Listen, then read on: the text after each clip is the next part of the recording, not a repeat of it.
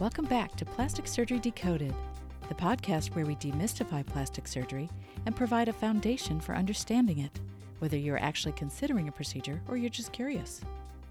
As always, I'm your host, Dr. Regina Newhan, and in this season number 4, you'll find a new approach, including interviews and covering a wide variety of subjects. But after you listen to this episode, I encourage you to go back and really explore the previous seasons, as they are full of valuable information. You get to pick and choose what to learn about next. Season 1 covers common aesthetic or cosmetic surgery topics and skincare, while Season 2 explains reconstructive surgery topics. Then Season 3 goes over general questions about plastic surgery. Remember that this podcast reflects my experience and opinion, as well as those of any guest interviewed. It is not intended to provide medical advice, nor is it a substitute for a formal consultation with your physician. So stay tuned for this interesting journey we'll take together in the ever-expanding world of plastic surgery. Let's go!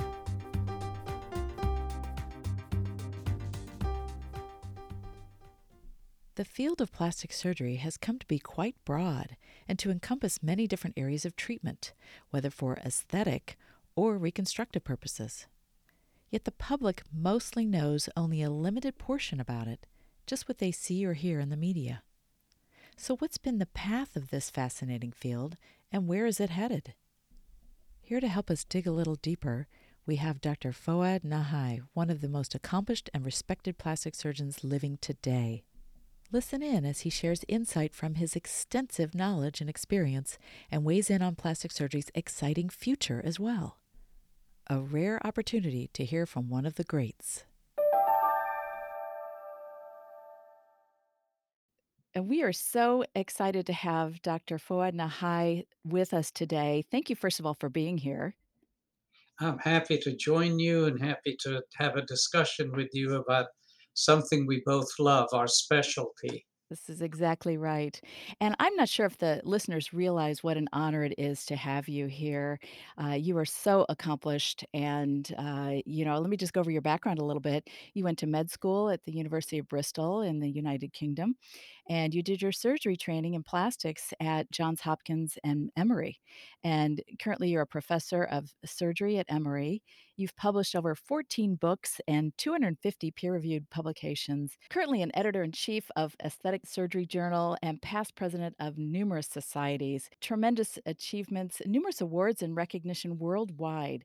So, this is a delight to have you here. And I mean, every time I look up, you have some new accomplishment, or you've contributed to something, or you have been able to weigh in on something because of your vast experience. So that's why I really thought you were the perfect candidate to talk about our topic today, which is plastic surgery. Where has it been and where is it headed? Could you please just tell us a little bit about your current scope of practice and maybe how that's changed over the years? Well, I like to say I've done just about everything in plastic surgery. I've been a hand surgeon, a microsurgeon, a flap surgeon.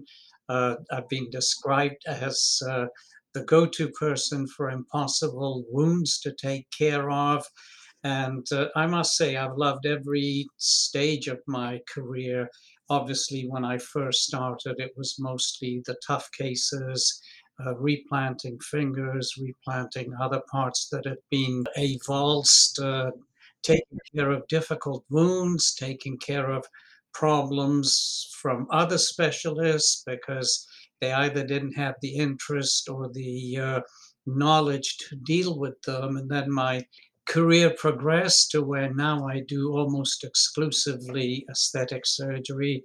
I still have patients from 30, 40 years ago that I did procedures on, and I'm happy to see them back. And That's amazing. like to think I still know how to do the reconstructive procedures that we've done on them in the past. Oh, absolutely. And you have made so many contributions in the reconstructive aspect of plastic surgery alone. And then, as you've transitioned to more of an aesthetic practice, all of the accomplishments and additions that you've made things that have really enhanced the practices of your colleagues. And so I know many people are quite grateful for that and respect all that you have achieved. But as you look over your practice over the years, what types of cases have you found to be the most satisfying? I'm sure there are many, but are there some that kind of stand out to you?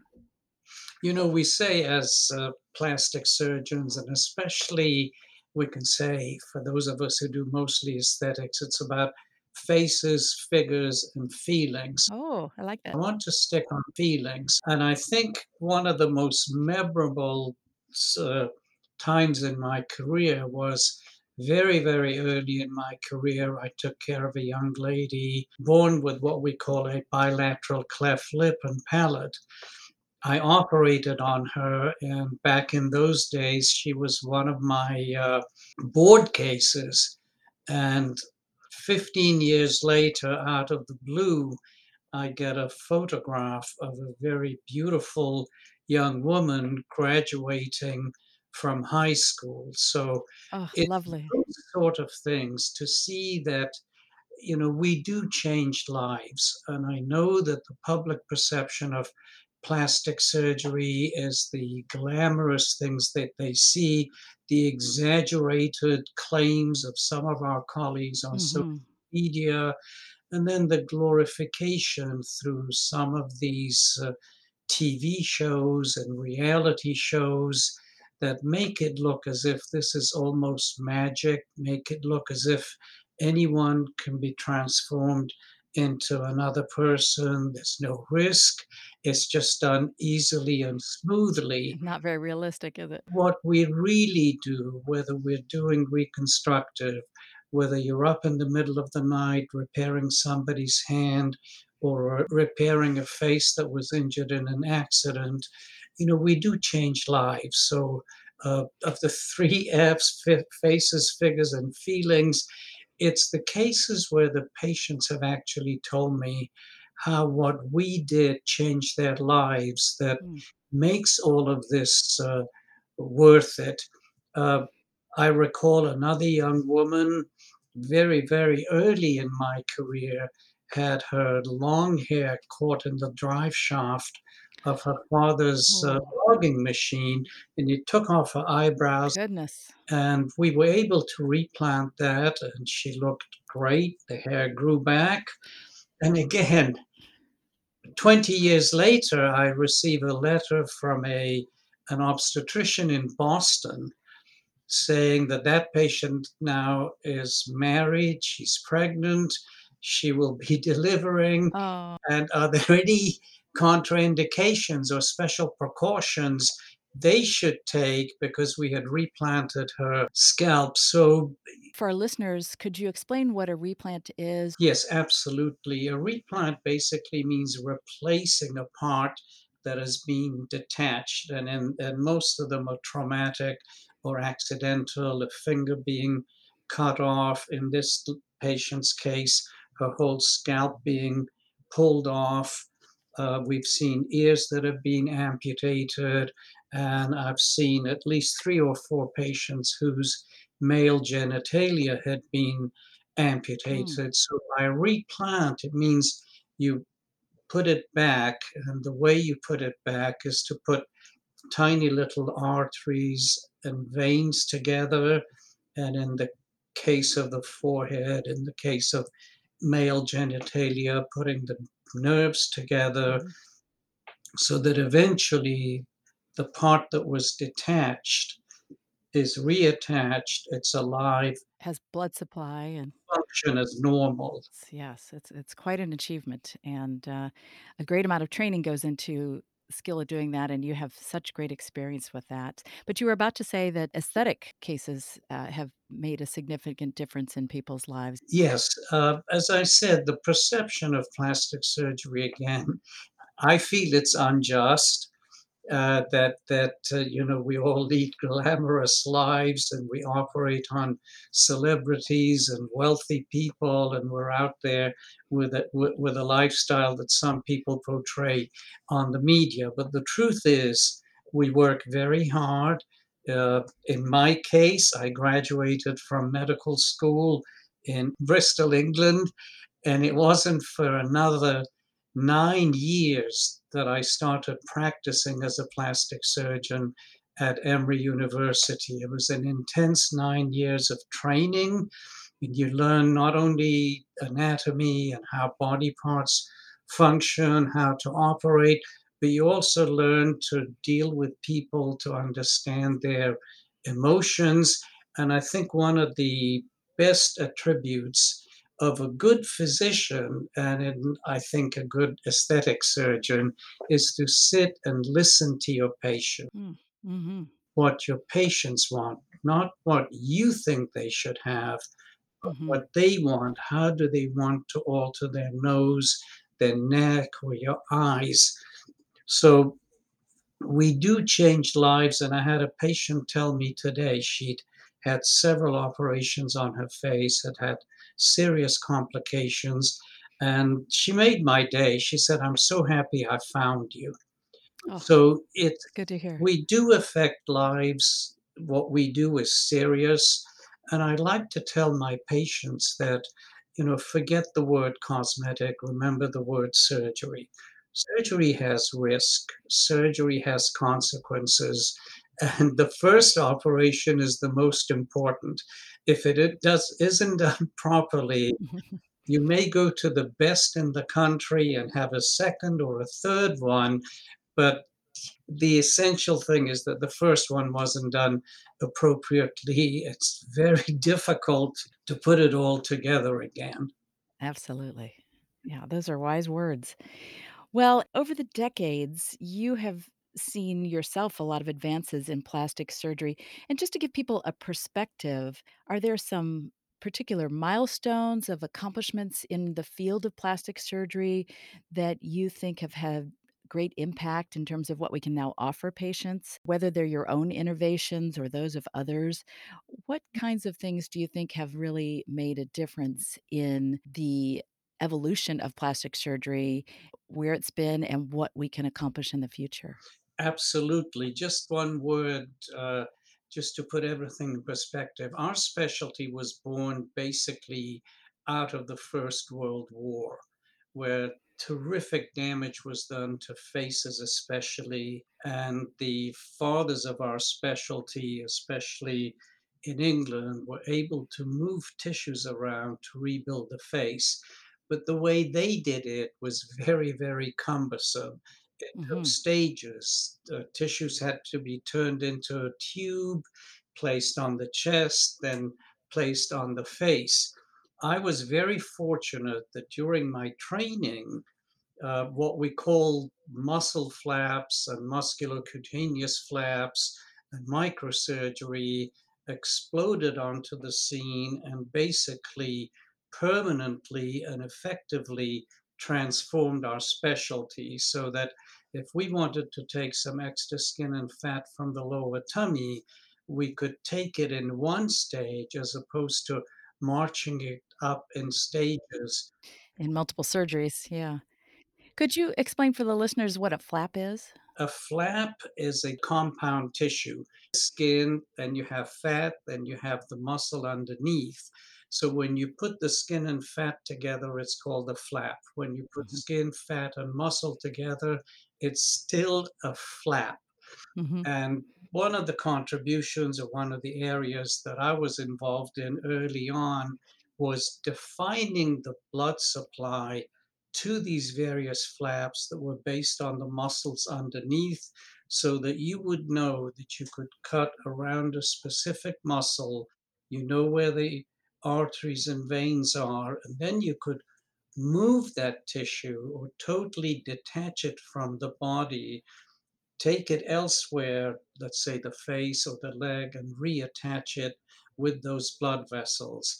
The reason it's called microsurgery is because if you operate on an artery in the wrist or deep in the body, they're very large. Some of them are the size even of a hose pipe, and those are stitched together easily with the naked eye. But if somebody's lost a finger, or we take a piece of tissue from the tummy, on a tiny blood vessel that's even smaller than a piece of spaghetti, more the size of a piece of vermicelli. Then we needed the microscope to put those together. Put those tiny little stitches in. Absolutely. And we talk about microsurgery and flaps in the mid 70s into the early 80s. Then they truly revolutionized how we did things. And then the next step was what we call tissue expansion. If you're Mhm. short of tissue and you can't bring two edges of the wound together, you would put a little empty balloon under the skin, and then gradually, by placing salt water into it, it would stretch the skin. Uh, if I don't offend anyone, similar to how a pregnancy stretches the tummy skin, and you have Right. a lot more skin. So the next big advance was tissue expansion, and allowed us, it gave us another option when we had difficult areas or difficult wounds to deal with.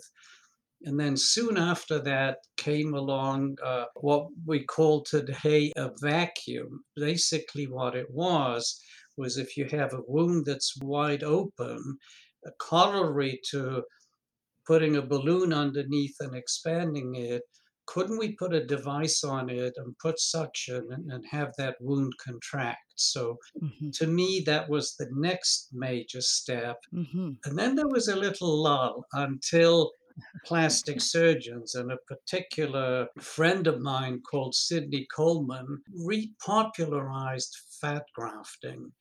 Now, Yes. fat grafting is well over 100 years old. It's been done, but it was never studied. It was never uniformly successful, not that it is now. We're still scratching at the surface The possibilities, yes. fat grafting. So, but fat grafting brought in a new era for our specialty. And the era is called regenerative surgery, because what was found was that when you take the fat and it's taken very, very easily through tiny little tubes, much like the way liposuction is done, and then prepare it, there are certain factors in there. One of them we call as stem cells that have the potential to become other tissues. They have regenerative properties so that when they're put under the skin that may be sun damaged, may be heavily wrinkled, may have had radiation damage, the special things within that fat that was grafted can help repair or regenerate the tissue. So, the latest significant development in our specialty, last 20 years, really, maybe even 25 years, has been fat grafting and regenerative medicine. And unlike expansion and vacuum and flaps, fat has equal application in aesthetic surgery as it does in reconstructive. Good point. Together with the interest in fat grafting, a lot of our colleagues studied how the face ages. You know, we call it a facelift because it was assumed that as we get old, the face drops and you just lift it and pull it up. But when you study faces carefully, as one of our colleagues, Val Lambros from California, Yes. you come up with the word deflation, that as we become older, not only does our skin lose elasticity, not only do the tissues go downwards, we also lose volume in our face. So Yes. fat grafting has had a significant role as an adjunct or sometimes in the right patient instead of a facelift to replace the volume in the face. It's had a role in breast reconstruction, Mhm. breast augmentation, Mhm. lining an implant with fat. So this is very, very exciting for our specialty. It's given us one other tool to take care of some of the difficult problems that we face. I think those are some wonderful accomplishments, and you really have outlined very nicely the stages of progress that have occurred in our practice. I'm curious, what do you think about the advent and development of implants in general, putting something in the body to change shape?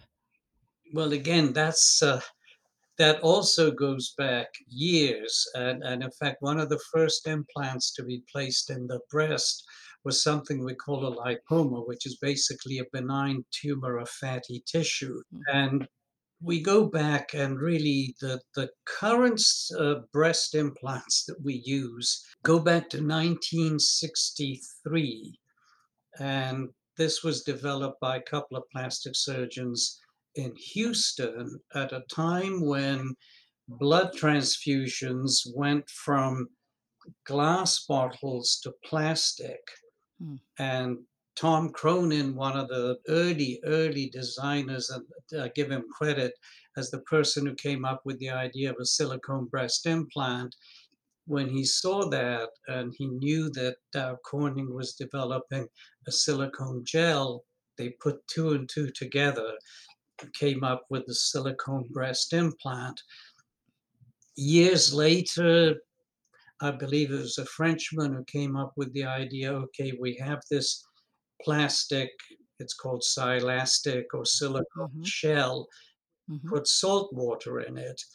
And then it continued to evolve. And over what we're talking about, 62, almost 60 plus years since the first description of the silicone gel implant, it's always been associated, and one of the risks has been what we call capsular contracture or hardening of the breasts. So, working with industry and trying to improve on it, we called that first set of breast implants the first generation. We're mhm. now on a fifth generation. Progress. Exactly. And with each generation, the implants became more tolerated in the body. They became much better engineered. And also, the risk of the capsular contracture has been going steadily down, but it's still with us. And I also think it continues, we're continuing to improve. And I sometimes tell my patients, well, I put your implants in 1982. This is 2022. And just like the same way as the car that you drive evolved, the implants have evolved, and we need to go ahead and change them. That's good perspective. Very helpful, I think, for people to hear that evolution and have a little bit better understanding of something that has become so mainstream in the field of plastic surgery. Um, you've taught for quite some time. How is that experience different from your regular practice, and what have you enjoyed about it? What has kept you doing that? I modeled myself after one of my mentors. In fact, he was the Mm, professor of medicine at the University of Bristol. I loved his style. He mm, was friendly, and to this day, his words echo in my head when he would say, Nahai, sit and listen to your patients. If you listen to them long enough, they'll tell you what the diagnosis is. He also impressed upon me that if I examine the patient properly without the need for x rays or gallons of blood tests, most of the time I'll be able to make the diagnosis and then get the test to confirm I'm right. mm. So what he gave me, I felt, what, wouldn't it be wonderful if one day I could influence some medical students in the same way? And along my training, I always wanted to teach the fellow residents, the medical students, and I was very fortunate when I finished my training to be asked to stay on the faculty at Emory, and I've been involved in the training of over 110 plastic surgeons That's amazing. and 45 fellows in aesthetic surgery. Ah, which is additional training, additional specialized training. When an individual finishes their training as a plastic surgeon, they're ready to take their board exams. Some choose to do extra training, either in hand surgery, microsurgery, breast, or aesthetic surgery. And I've been involved in the training of about 45 fellows in Wow. aesthetic surgery. And I feel the fact that I feel a responsibility towards them means that I keep on top of my form, that I read and I know all the latest advances so that when I teach a person and show them how to do a procedure, it's not only the best, but also probably the latest, Yes, current. most cost effective and safest way of doing something. That's quite an accomplishment, and that's not easy to do, to remain current like that, so congratulations. It takes a lot of effort. Well, as we're talking about aesthetic practices, have you noticed any changing trends in what procedures patients seem to be seeking out these days? Has that changed over the last few or couple decades, do you think? It's changed very, very dramatically and has changed based on two developments. One of them is the evolution of what we call the injectables, the toxins and the fillers. We Mhm, lump them together and call them the injectables. The injectables have proven to be relatively safe, they're effective, they're office procedures, and at least in the short run, very, very cost effective. That's one side. The other side, I've already talked about social media and mhm, promotion by manufacturers, by other physicians and others who have embraced our specialty and have become experts at injectables, at cosmetic medicine. So we see a lot of younger people coming in. And early in my career, if a young person came in and said, I don't like this or that, I'd say it's too early for you to have a facelift. Come back in 10 years where a facelift will help you. mhm, make a Option difference, we yeah. have now is you're not ready, you don't need surgery, but we can relax the lines on your forehead Mhm, with, I'll use the word Botox, although we should sure, just say neuromodulators. But Botox has become synonymous with neuromodulators.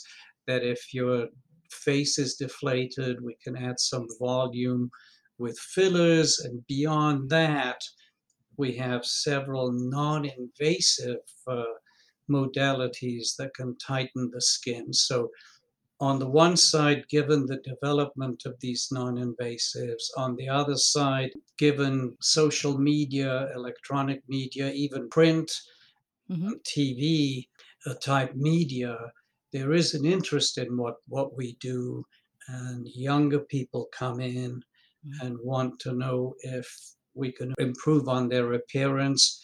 And fortunately, with the injectables, we do have something to offer them.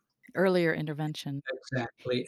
And in terms of building a practice, yes, the 25-year-old that 20 years ago, 30 years ago, I'd say, come back when you're old enough for a facelift, becomes part of our practice now.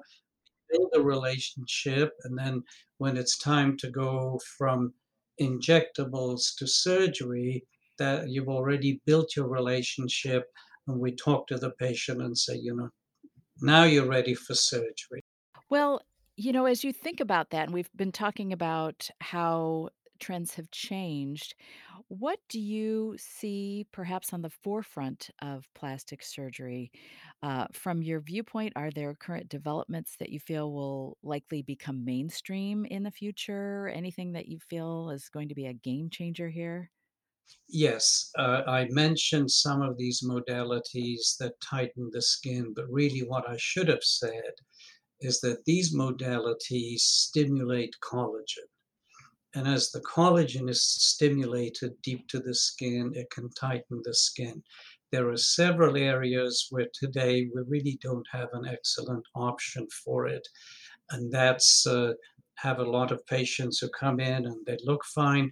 But when I stand in my bikini, I have too many wrinkles and skin around my knees. Mhm. Really don't have much to offer them. Yes, there is a procedure called a knee lift that leaves a little a little scar there. I see patients with stretch marks who are not a candidate for tummy tuck to remove the skin with the stretch marks. So I think the technology is improving and the technology will continue to improve. So just as the injectables have given us one option, we'll have another one. Some people may argue and say, hey, Fuad, those options are already there. Yes, but they're still developing. You know, not everyone gets the same result. Not everyone is happy with the result, but I think that's where we're going. But the most exciting thing is what we're able to do, or the way we will evolve with fat in terms of regeneration, in terms of improving the quality of the skin. Already we're able to deal with dark circles around the eye and fine lines around the lips with treatments derived from the fat that we process. So I think that's the direction we're going. But I'd be remiss if I don't say, don't hang up your scalpel yet. That's right. Still be patients who need facelifts. But what I tell our residents when I give them a lecture on facelift, and I daily tell our fellow, yes, you can pay attention. I'll go over details of every facelift I do, but become proficient with the injectables because that's how you will build your practice. Mhm. And if we look at the number of facelifts that are done, it's barely over 120,000 a year in the US. But if you look at the number of injectables, it's in the millions. Yeah, it's outrageous, yes. And it really is a spectrum of patients in terms of their needs. Sometimes you can get away with smaller little procedures, injectables, and then sometimes there's been enough change that really there's nothing but surgery that's going to make a significant enough difference. And you're right to teach your residents and fellows to have skills all along that spectrum to really serve the needs of patients. So I think that's wonderful. Anything else you'd see in terms of future advancements that you'd particularly like to see? Maybe something that no one's really thought of yet? Oh, I think about it all the time. Oh, I love But that. I think most of it has already been thought about. I think on the regenerative side, the ability to induce stem cells from fat into muscle, into cartilage, that has already Mhm. been done. There's experimental work that you could really build an ear on somebody's forearm and then microsurgically transfer it if they've lost their ear. I think in terms of, we talked about fat as an adjunct for breast reconstruction and even aesthetic surgery on top of an implant. I think if we can make that 100% success rate, 100% take rate, then we have one other thing that's a sure thing to offer to women who've had a mastectomy, Mhm. who even with an implant, it still doesn't match the opposite side, or still it's not the ideal breast they had before the mastectomy. Uh, I'm excited about what the developments with fat and stem cells will do in terms of not only arresting degenerative disease in the joints of the hand and the hip, in the neck. We as surgeons are bent over all the Oh, earning our yes. living. We get backache, we get neck ache. So I think because of our interest in fat and because we were one of the first specialties working with fat and trying to open its potential, that we will be on the forefront of developing a derivative of the fat that we remove from the body into a regenerative treatment for arthritis, for certain skin diseases. Scleroderma comes to mind, and there's already some progress in that arena. I think that's amazing and wonderful. And you've really given our listeners some great perspective today, listening to not only your experience, but your analysis of what has transpired in the years that plastic surgery as a field has developed. So, thank you so much for that. Any final thoughts you need to leave with our listeners? Anything that's come to mind? Yes, I'm going to start by saying I love this specialty. Why did I? Mhm. I trained as a general surgeon, then I decided I want to be a plastic surgeon. Yes, some of it had to do with all the exciting stuff that was going on at Emory in plastic surgery, but more of it had to do with realizing back then that there was only one way to remove a diseased gallbladder, one way to remove a cancer in the bowel, but plastic surgery, there's so many different options of doing the same thing. And I tell a lot of my patients, there's so many different ways of doing a facelift, an eyelid lift, a breast lift, a tummy tuck, and Mhm. in the right hands and on the right patient, it's the right way to do it. So I tell them, you know, don't believe what you read and see on social media. Go to one or two, maximum three reputable plastic surgeons in your community. Make sure they're certified by the American Board of Surgery, and then decide, who do you trust most? Because it's surgery. Surgery has complications. And I tell my patients, you have to have enough trust in me that if we had a problem with your facelift and I had to reoperate on you, you would still have the confidence for me to take care of it. What's not good for you is, oh, he did it, it didn't turn out right, I'm still loose here, I'm going to go to somebody else. But in Mhm. the first place, pick someone who you would trust to take care of you if things didn't go according to plan. Fortunately, that's very rare, but I do mention that to my Oh, patients. excellent advice. Also, have always told our staff that, the patients, I want them to feel at home here. I want them to be able to come in and chat and say, "How are you? How are things?" to the receptionist, to the nurse, even to me. And I always try to make a note if I saw a patient today who said she's going on vacation in Greece. It's in this computer. When I see her next, I'll say, "How was your trip?" So it's all about building trust. And then beyond the trust, it's building relationships. I went to buy a suit once at a very high-end store in Atlanta to the same person who'd call me when they'd bring one that was my size. And then one day he asked me if I would operate on his fiance's eyelids, which I did. Then when I went back, he says, Dr. Nahai, you are now in the same sort of business. We're selling an experience. I said, to a certain extent, yes. You're selling me a suit that somebody else made, but yes, it's the experience, my Yeah. relationship with you, and how you take care of me that keeps me coming to you, knowing that you're a high end department store, knowing I can get a suit for less elsewhere, but I come for the personal service. I said, with us, it's different. Yes, it is an experience, it is a service, but no two surgeons have the same experience, the same pair of hands, nor do they have the same aesthetic image or aesthetic vision for how they want the patients to look. So choose your plastic surgeon carefully.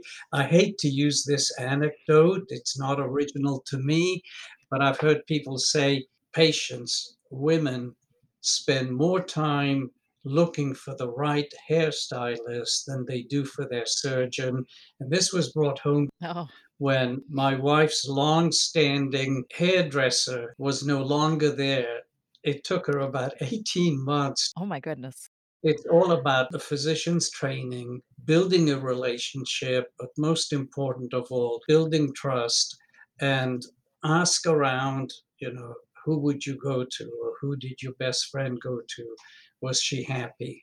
I think that's some wonderful advice and very insightful, so thank you.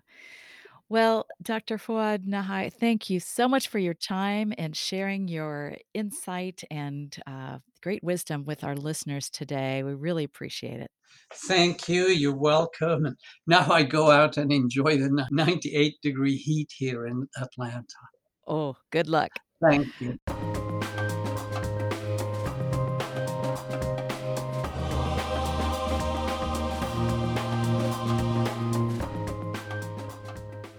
Well, that's our show for today. Hope you enjoyed it and learned something too. Don't forget to subscribe, rate, and review. Please share this podcast with someone else who might be interested. And while you're at it, check out the podcast website for related topics to explore. It's www.plasticsurgerydecoded.com. And as always, thank you for listening to Plastic Surgery Decoded.